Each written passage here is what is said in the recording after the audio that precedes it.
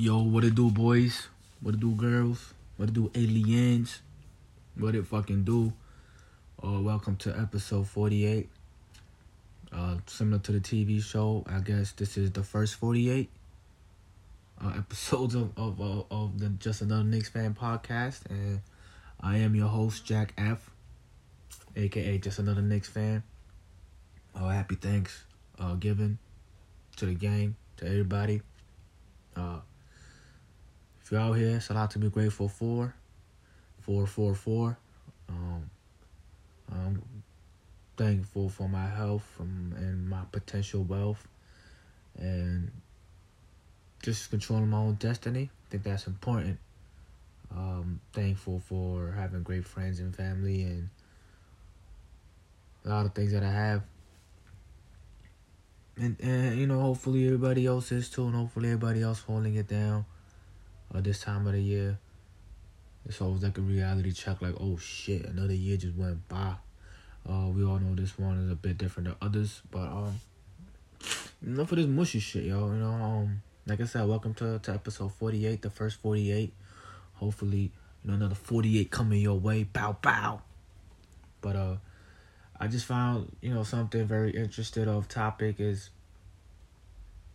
when like females discuss how they are unbothered or they act unbothered to a situation where they were clearly bothered, and their response is unbothered. And I think that's just very hypocritical of the actual word unbothered. I feel like in order to be unbothered, you don't gotta say that word. You don't gotta address that word. But I just always enjoyed entertainment of something that involves that word. Because, there was some serious drama in that situation where someone had to be unbothered. Takes a lot. Like, I remember when Nikki and, I think it was Remy, and Nikki kept saying she was unbothered. And that made me think she was bothered. And a similar situation happened recently where the girl said she was unbothered, but I guess she clearly bothered.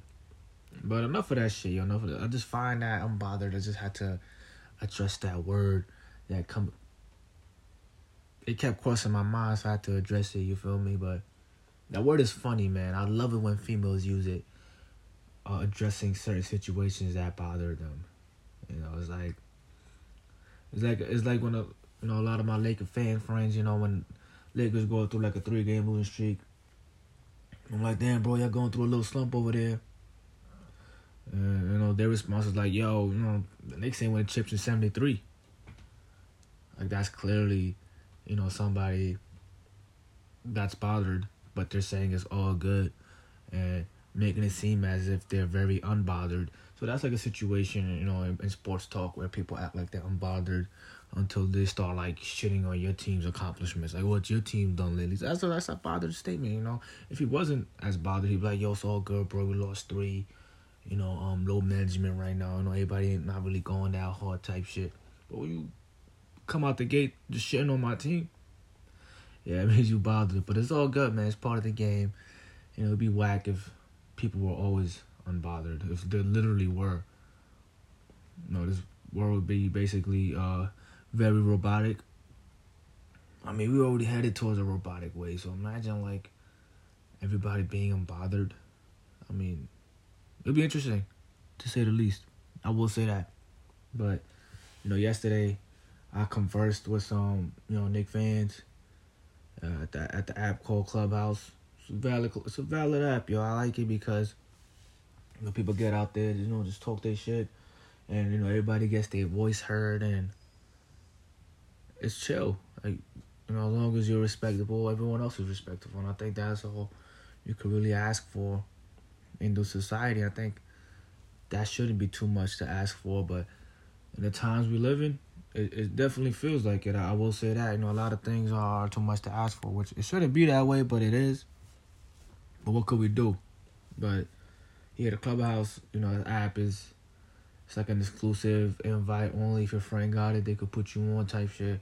And trust me, I'm not that cool. I'm alright, just know some cool friends that got into the game. They put me on the game, and I was in it for a couple of days, but I didn't really know how to get my feet wet. And then I saw the Knicks discussion. I'm like, this is right up my alley. I does this. This is what I do.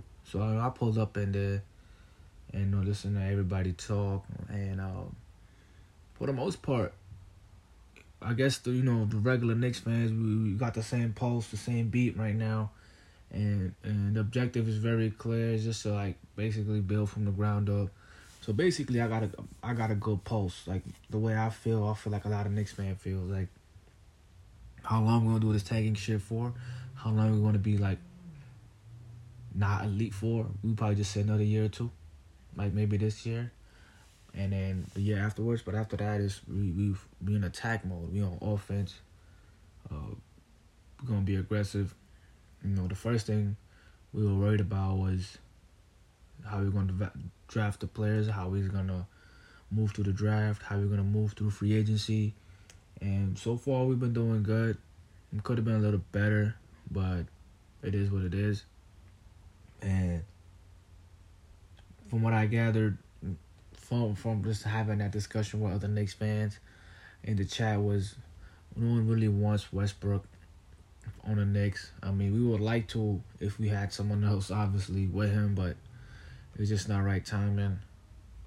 The Gordon Hayward situation would have been interesting, but since it didn't happen, there's no need to really talk about it or think about it. And that's why him going to the Hornets was just interesting. Like, all right, cool. Made me think about what the Hornets got schemed up right now. Don't know. Maybe they could get Westbrook. Hayward and Westbrook. That's a playoff team. I could see it happening. They got Rozier. They got a couple young bulls out there on the Hornets. No pun intended, because Michael Jordan on the Hornets, and he was a bull, young bull. You see what I did there? Wordplay all day, a day. That's what I do. And it was good. Like the Hornets, they might have something. Like I said, I don't think none of these teams is done making transactions. It just feels like it, but it is gonna move fast. We're almost less than a week away from training camp. Training camp is December 1st. And I always think December 1st is a great day personally. It's just a 1 month left in the year, like close out strong. And it's December 1st, you know what I'm saying? Like, why not? You feel me? And yeah, expect some shit to happen, because I have a great feeling that the Hornets are going to try to get rid of Nicholas Batum. And maybe we could swing a trade and take on his cap, his salary basically, and we could hopefully trade Julius Randle. Like I said, man, it's like all love for Julius Randle, but it's nothing personal. It's just all on the court. Like hopefully we could trade him and get Nicholas Batum and let him just chill out, collect his 25 M's, 27 M's, and while he could just do the same thing me and the Knicks fans are doing, which is watch the young bulls develop, and hopefully, he could tutor them, mentor them, put them on game, or, show them the ropes. Hopefully, if you do get them and we get Randall to Charlotte, that could potentially be benefiting for both teams, because if Julius Randle goes to the Hornets, he won't be the first option. He doesn't have to be that. And I think if he's a second or third option, I think he'll thrive and do much better than he did on the Knicks. I mean, his numbers were solid, but at times it was just hard to watch. And I would never question his effort, which is what I admired about him the most, Julius Randle, is the fact that I didn't have to question his effort. The dude balled out. He gave us his best. But it's just every single time he spin moves, it always makes us nervous. And I just felt like if he was a second or third option, I think he would have been doing great for us. I mean, he did great, but let me walk that back. He did good, but it wasn't as good as we needed to be, or as efficiently as we needed it to be. But if he was second or third option, I think like he would be on the Hornets behind Hayward, or even if, like I said, if the Hornets somehow get Westbrook, he's a solid third option. Julius Randle's a solid third option, because all that other stuff he's doing, he won't have to do. He won't have to do all that spin move, create shit, because he's gonna have more room to operate and do him.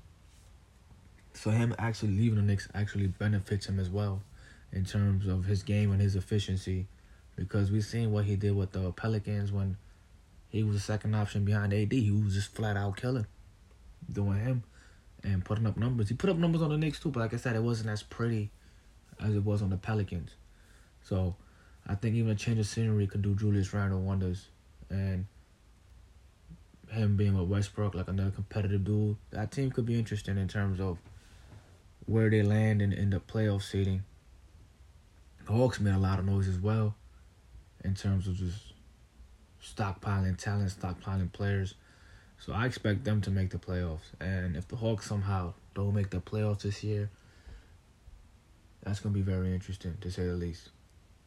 And give me 1 second, y'all. Yeah, my bet on that game. I got something that I had to attend to and something that required my attention and time. So I'm right back at it, though. But, yeah, so I do Julius Randle, yo. He's not whack. But I just think with the floor spacing that as a team you got to develop, I think we sort of be better off without him. I think he will benefit tremendously by going to a different team and being a second or third option. And, that's really that on that situation.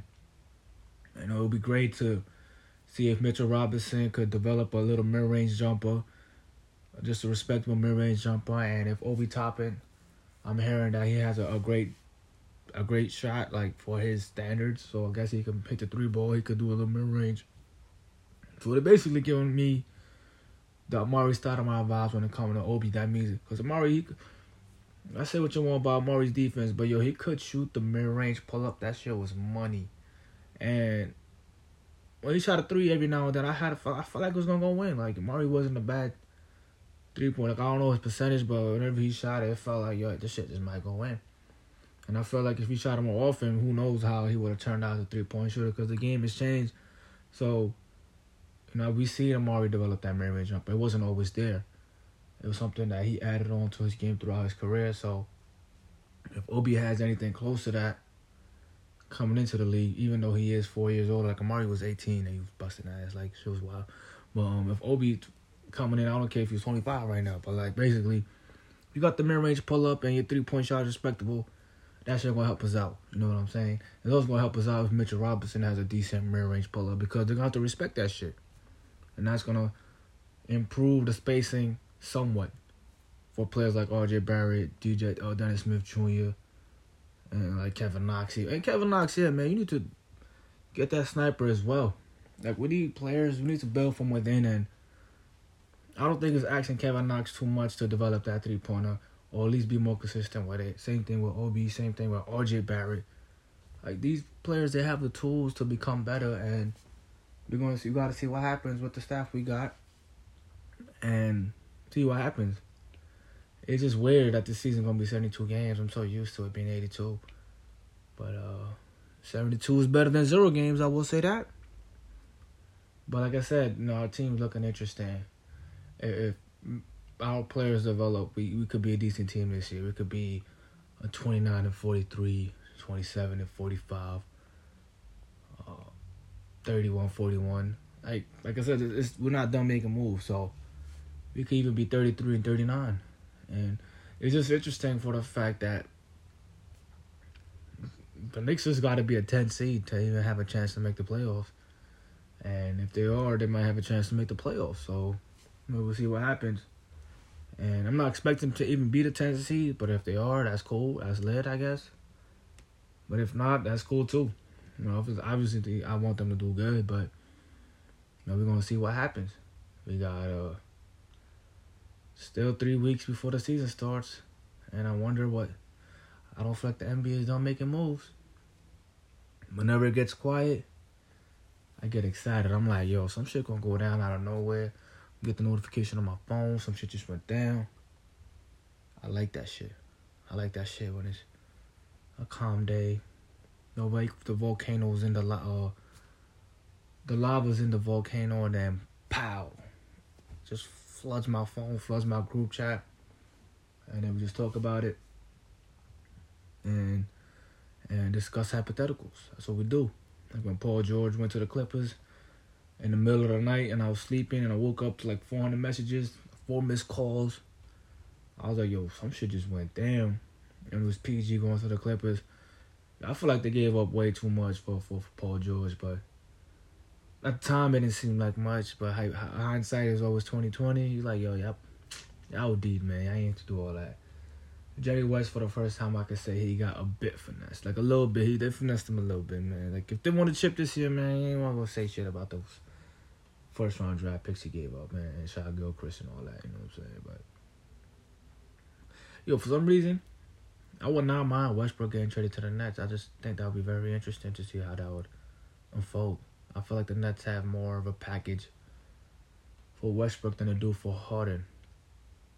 This is my personal opinion. I could be wrong, but I think it'd be easier for them to land Westbrook than it would be for B. Harden. But I don't know if that'll be beneficial to the Nets, but it low-key could be. And I don't feel like breaking that down, but that's just how I feel. And, yeah, that's all I really got for now, but it felt good, talking to other Knicks fans and seeing that most of us is on the same page. And some of them, which I'm not mad at, just believe we're like doomed for failure. I was like, I can't even knock that, bro. I feel you. Like, that's how you feel, bro. I mean, we haven't given much to believe in for the past few years, but I mean, you got to be positive about something. Like we always talked about, you got to improve the staff. You got to improve the people up top. I mean, Dolan's the owner, yeah, but I mean, we can't change that, but we could change everything else. And those changes that we have made, they've been pretty solid. We actually finessed the draft a little bit. So we've been working, man. We've been active. And hopefully we just stay at this pace and we don't try to skip the process. So in the words of, Joel Embiid, we just got to trust the process. Understand we really can't compete with the Nets right now, talent-wise. Even though the Nets, they think they got a chance of, like, being the big bros of the city. I'm going to just say this. It's not going to happen. Even if Nets win a chip or two with KD and Kyrie. Because as soon as KD and Kyrie's gone, that's it, man. Y'all got some, fair weather fans for the most part. I know there's some diehard Net fans and shit. And respect to y'all. But for the most part, it's going to be a lot of fair weather fans. And once that hype dies down, once that little run is over, it's going to be back to regular shit. So I don't see how it's going to be a Nets town when once that KD era is over, it's right back to regular shit. And by that time, the Knicks going to have their shit together. And we're going to be lit. And it's going to be the garden being eaten again. But we just got to get through these times as Knicks fans. Like, yo, we just got to thug it out. Enjoy the player development. And hopefully, I still want the Nets to do good, but like I said, not too good. And see what happens. But I'll be honest, like, whether the Nets get harder or not, they should be in the NBA Finals. Do I want them there? That's a whole different discussion. But a very simple answer, no. And I would love for them to lose in the first round or some shit. But that's just not being realistic. That's just not. And at the same time, like I said, it is fun to watch KD and Kyrie play because they two motherfucking ballers, yo. Scorers, I love scorers. They're scorers. Kyrie be a ball. I like that shit. I like it when somebody has 42 points and no assists. Like, I admire that shit. I'm not one of those, damn, yo, he didn't even get one assist. I'm like, damn, bro, he didn't even get an assist. That's fire. Like, different mindset, yo, different perspective, I like when KD, like, 19 for 30 in 3 quarters, has, like, 48 points, but he could have dropped 80.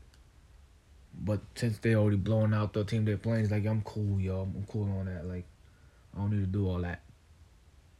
And, yeah, that's all I really got for today. I got some other things I wanted to get into, but I figured I'd save that for the next episode on some Dr. Dre, Snoop Dogg shit. My shit. I'm not even good at that shit. But, yeah, I'm going to save this for the next episode. This was the first 48. Knicks fans, we got this, man. Just hang in there. We will right the ship. And happy Thanksgiving, like I said, to everybody out there, everybody in there, like swimwear. Y'all be safe, man. And y'all be happy. Health is wealth. Go Knicks. Go world. Skirt. Your boy Jack F. Skirt.